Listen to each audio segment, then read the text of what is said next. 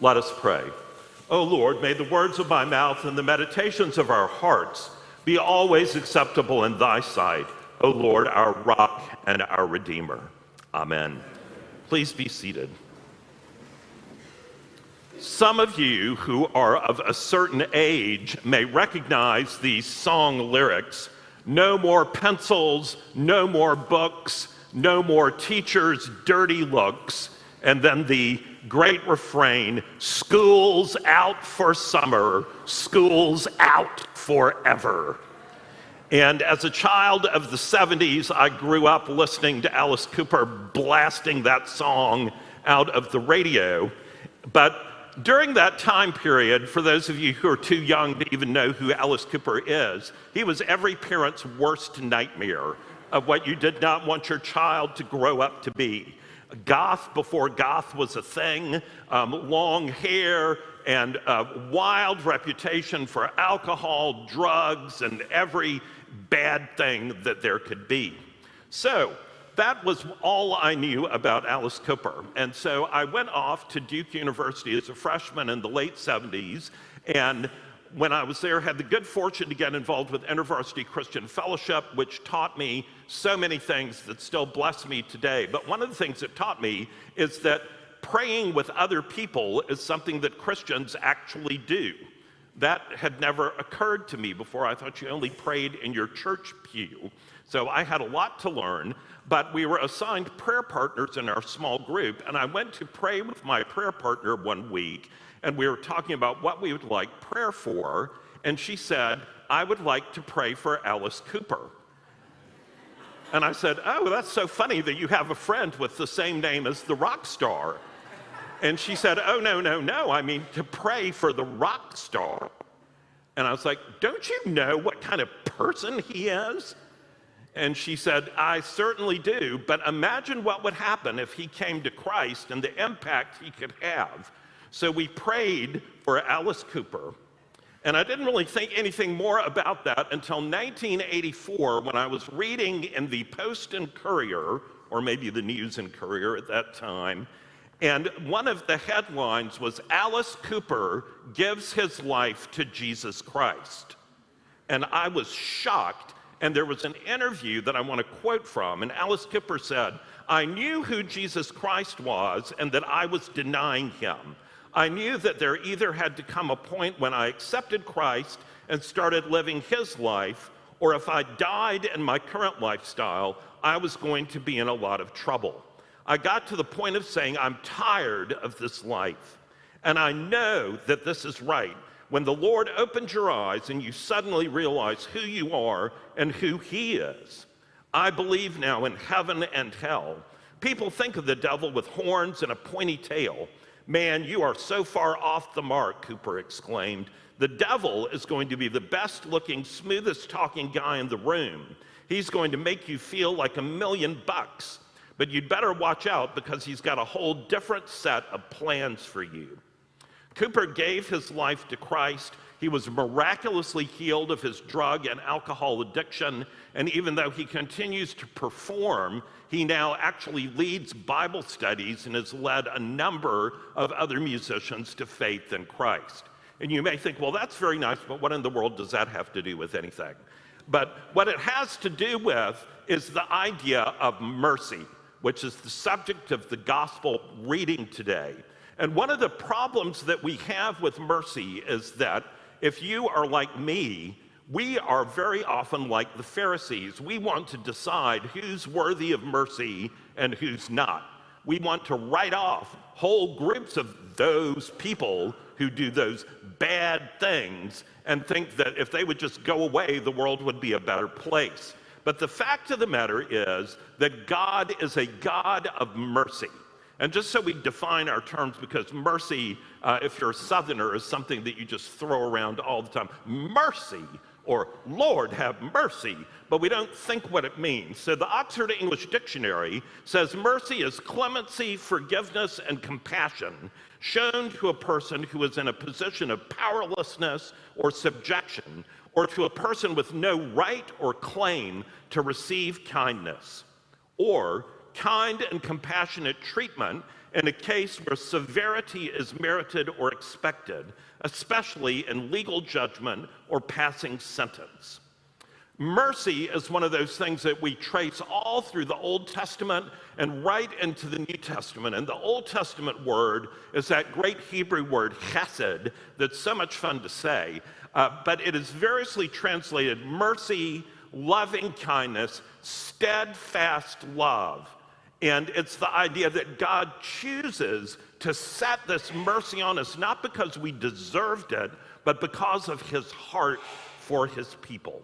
And what you see all through the Old Testament and the New Testament is that no one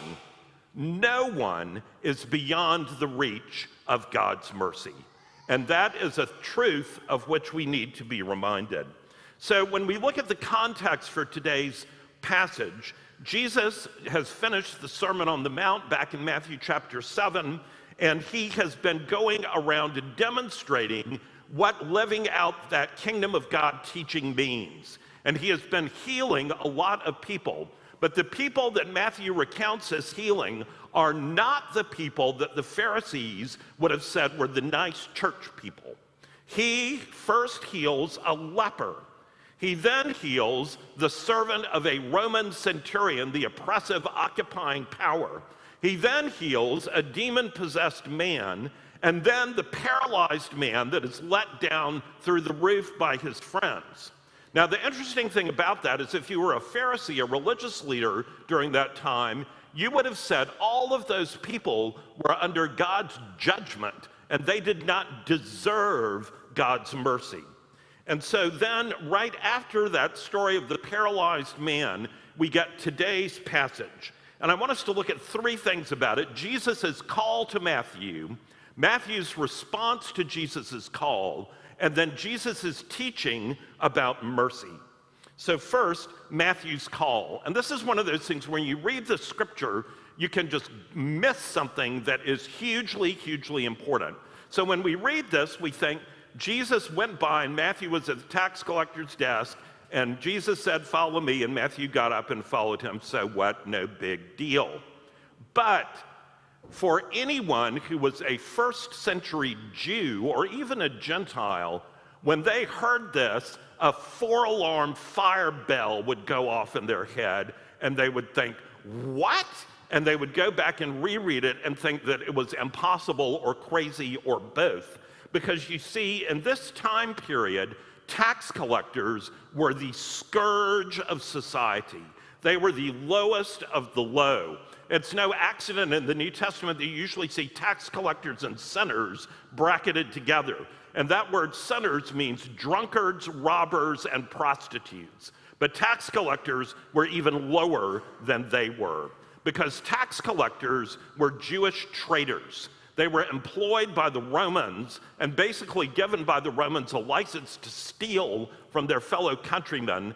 If they made enough money to pay the Roman taxes, whatever else they could get out of people, they could get. So they were the richest people in the country, but they were shunned by good Jews. The Pharisees had barred tax collectors from coming to the synagogue.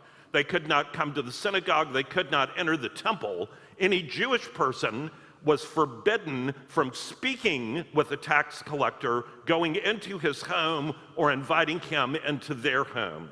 In the classification of the lower ranks of existence, Pharisees classed the tax collectors in the same category as swine. So it is almost impossible to conceive how looked down upon tax collectors were. They were barred from giving testimony in court, and the idea that a Jewish rabbi would speak to a tax collector, let alone invite him to follow him and become his disciple, is absolutely shocking, breathtaking, mind-blowing, whatever superlative you can come up with. And that is because tax collectors were politically unacceptable, socially unacceptable, and religiously unacceptable. And yet Jesus goes with intentionality to a tax collector and says, "Follow me." And the interesting thing is that the tax collector, Matthew, gets up and follows Jesus. It is a shocking thing. And one of the interesting things about this is, remember, we're in Matthew's gospel. Matthew is telling this about himself. He's not covering up his dark, shady, disreputable past. It reminds me so much of that beautiful Rembrandt painting of Jesus' crucifixion, where in the crowd below calling, "Crucify him," Rembrandt has painted his own face. It is a great reminder that even after we come to Jesus, we must never lose sight of the fact that without him, we are hopeless sinners. And that brings us to Matthew's response. It says simply, Matthew rose and followed him. Now, when we look at what St. Luke says in his gospel, we see that Matthew rose and followed him and left behind all his possessions.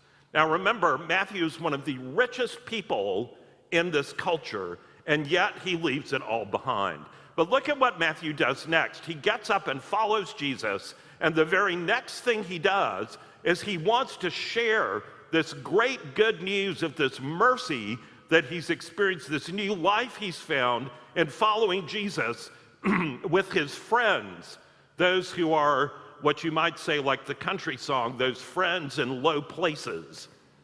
So he has a banquet to which he invites all the other tax collectors and sinners, i.e., he went like to Upper King Street at 2 a.m. and rounded up people off the sidewalks and took them in, and that was who was at this party. It was the last kind of group that a Pharisee would have been caught dead even talking to, let alone going into the house.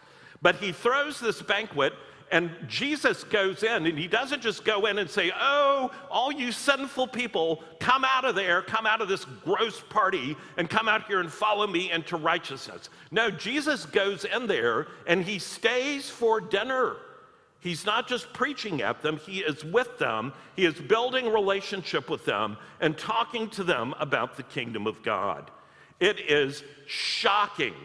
And the interesting thing is, think about what this must have been like for Matthew. The great Anglican Bishop J.C. Ryle puts it this way in a meditation. We find this man Matthew, who afterwards wrote the first gospel, sitting at the tax collector's booth. We see him absorbed in his worldly calling and possibly thinking of nothing but money and gain. But suddenly the Lord Jesus calls on him to follow him and become his disciple. Matthew obeys at once. He makes haste and delays not. He arises and follows him. He waited for nothing. He did not tarry for a convenient time, and he reaped in consequence a great reward. He wrote this gospel, which is now known over all the earth, became a blessing to others, as well as being blessed in his own soul. He left behind a name as a result which is better known than the names of princes and kings or the richest man of this world. But as long as the world stands, millions will know the name of Matthew, the tax collector. As Jim Elliot said, he is no fool who gives up what he cannot keep to gain what he cannot lose. So that brings us thirdly to Jesus' teaching on mercy. And this teaching, if you put yourself back in the first century, this teaching is absolutely shocking. It is upside down from everything that the Pharisees had taught people. And it is unfortunately upside down from some of the ideas that we get about Christianity that are rooted in culture and not in the scriptures. So the first of these things is that the Pharisees didn't believe that they needed God's forgiveness. They thought that they were righteous. They prided themselves on having enumerated the 613 laws in the Old Testament and keeping all of them. That was what they believed they did. And they were quite certain that just as they were righteous, that there were those other people in the culture who were not, who they should shun, they should judge and look down upon and have nothing to do with, because those people were beyond the reach of God's mercy, and what it meant to be a good Jewish person was to shun those people and to look down on them. And yet, The problem the Pharisees had is that because they considered themselves to be righteous, they therefore shut themselves out of the salvation that God had proclaimed beginning in the Old Testament, while at the same time judging that no one besides themselves was worthy to enter in. The Pharisees go on beyond that to attack Jesus' morals. Now just take a step back from that and just think about the gall of a human being to attack the morals of the Son of God. That's pretty breathtaking. But they went right ahead and attacked his morals because they assumed that if he was with these people, he must be in there doing with them all those bad, evil things that they did. And so they go to Jesus' disciples and they say, "Why does your teacher eat and drink with tax collectors and sinners?" And the interesting thing is that Jesus responds to them with an analogy about a doctor. And in this era, doctors were very rare. They were very highly educated. There was no doctor's office. The doctor went to where the sick person was. And Jesus comes out and says, "It is not the well who need a doctor, but the sick. I have not come to call the righteous, but sinners. Go and learn what this means. I desire mercy, not sacrifice." And one of the interesting things here is that you see Jesus demonstrating something that we as the church, as Christians, need desperately to recover, which is the biblical idea of love. That love that can love the person and love the sinner while hating the sin. It is like what St. Paul admonishes us to do in Romans 12. Let love be sincere, hate what is evil, but cling to what is good. Jesus is remembering that each of these people in this party is lost. They don't know their left from their right. They don't know up from down. They don't understand. And the worst thing that you can do is leave them to their own devices, because lost people will perish and drag other people with them in their sin. The interesting thing about this is it is so much like that wonderful quotation from the great Russian Christian author Alexander Solzhenitsyn. Solzhenitsyn said this: "The line between good and evil runs not through states, nor between classes, nor even between political parties, but the line between good and evil runs right through the middle of every human heart." How often do we as people in the church look at what's going on in our culture and blame it on certain groups of people? Blame those people, sometimes be angry at those people, and sometimes, even if we're honest, hate those people. But the problem with that is not what Jesus calls us to do. We are never to compromise truth, but at the same time, we are never to let go of love and mercy. Because the only love and mercy and grace and truth that's left in this world is the gospel of Jesus Christ. And if those of us who know that gospel refuse to share it with the lost, then who will? The problem is that instead we should yearn for those who are lost to know about the one who saved us, to remember that we are sinners. Even when we have been saved, we are still sinners. To remember that it is only by God's grace, there but for the grace of God go we. And we should be yearning to share the word of life with these people. As Tim Keller said, the gospel is this: we are more sinful and flawed in ourselves than we ever dared to believe. Yet at the very same time, we are more accepted and loved in Jesus Christ than we ever dared to hope. Jesus goes on to quote something to the Pharisees, and there's a little dig here because Jesus says, "Go and learn what this means."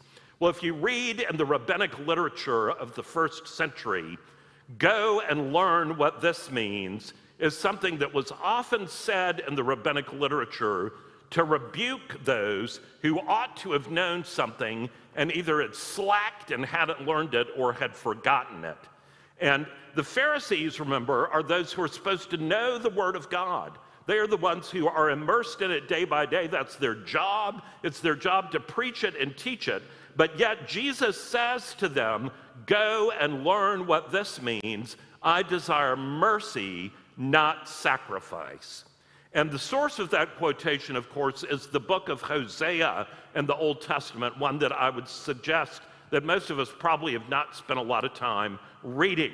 But Hosea is a beautiful story. It is the story of Hosea and his love for his beautiful but wayward and unfaithful wife, who has the unfortunate name of Gomer, which makes us think of Gomer Pyle. But the scriptures tell us that she was a beautiful and highly desirable woman, but she was like Ruby in the old song. She took her love to town, as it were, and abandoned Hosea time and time again. But Hosea loved her steadfastly with that word we talked about before, chesed, that's like God's love and mercy.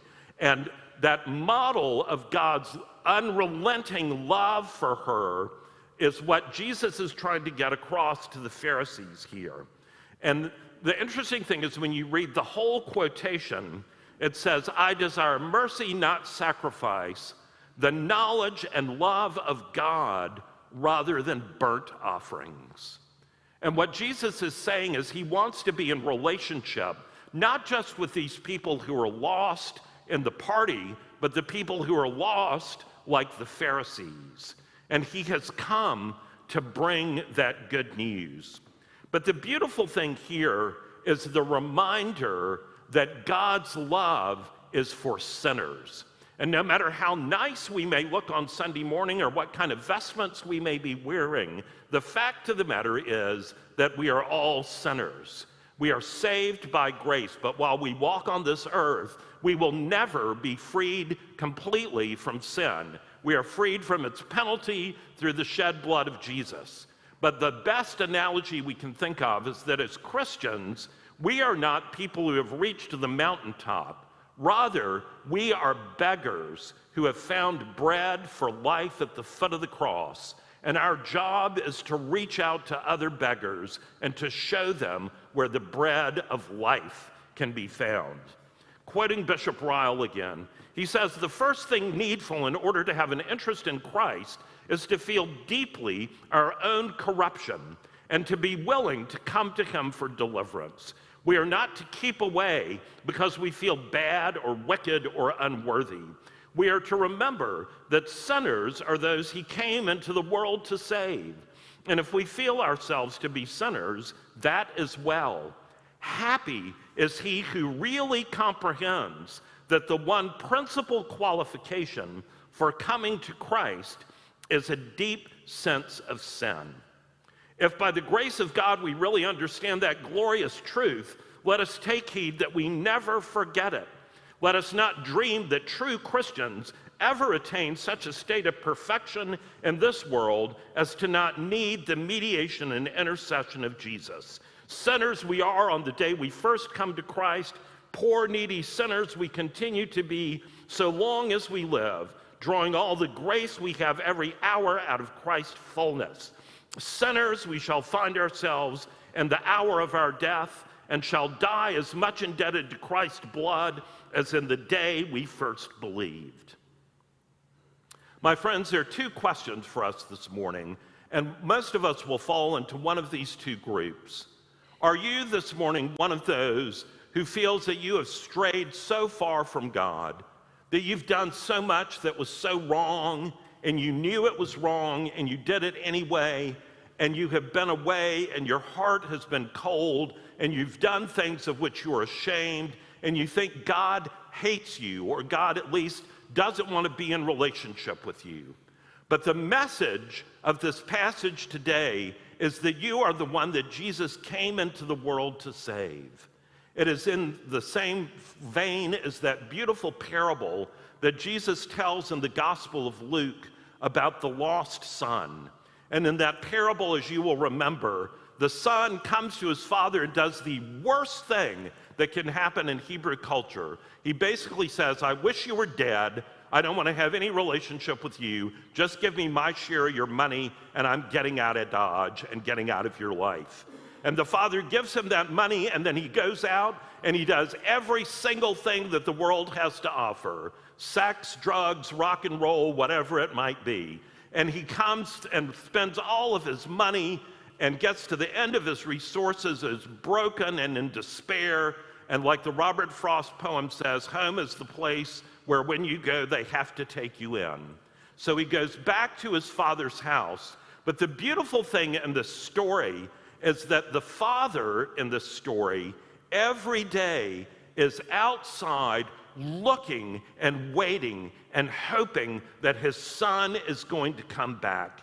And when he sees finally his dirty, disheveled, broken son coming down that dirt road toward him, the father picks up the hems of his robes and runs and throws his arms around him and welcomes him. He doesn't shake his finger at him and say, "You bad son who shamed the family." Instead, he welcomes him.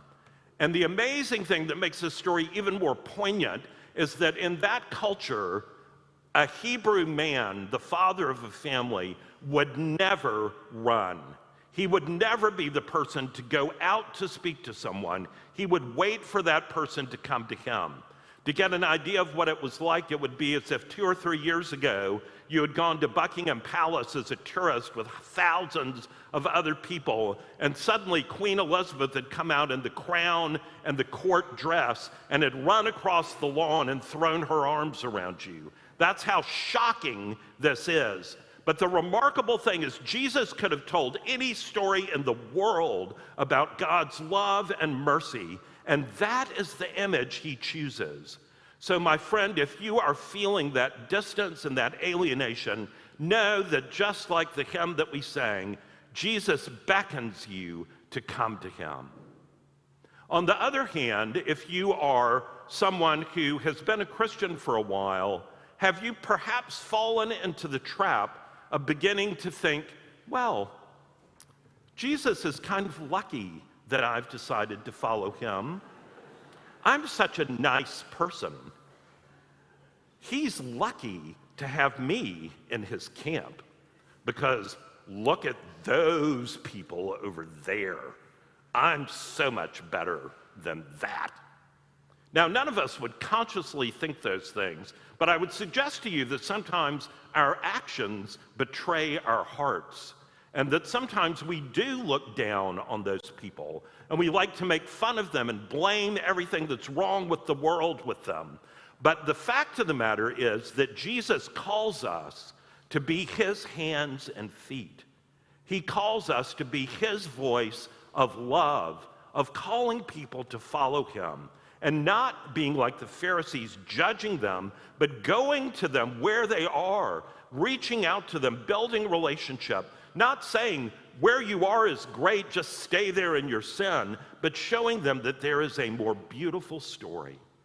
My friends, most of us fall into one of those groups, but the great good news is that Jesus beckons us all to come to him, and with him is plenteous mercy and redemption. I'd like to close with a prayer that is based on the words of the hymn that we just sang, if you would bow your heads. Come, ye sinners, poor and needy, weak and wounded, sick and sore. Jesus ready stands to save you, full of pity, love, and power. Come, ye weary, heavy laden, lost and ruined by the fall. If you tarry till you're better, you will never come at all. Let not conscience make you linger, nor of fitness fondly dream. All the fitness he requireth is to feel your need of him. Lord Jesus, we thank you that you stretched out your loving arms of mercy on the hard wood of the cross, that all the world, all sorts and conditions of people might come within the reach of your saving embrace. Lord, we pray that you would help us to come into your arms, to receive your mercy, and then to show that mercy to this broken world that you love so much. For we pray this in Jesus' name. Amen.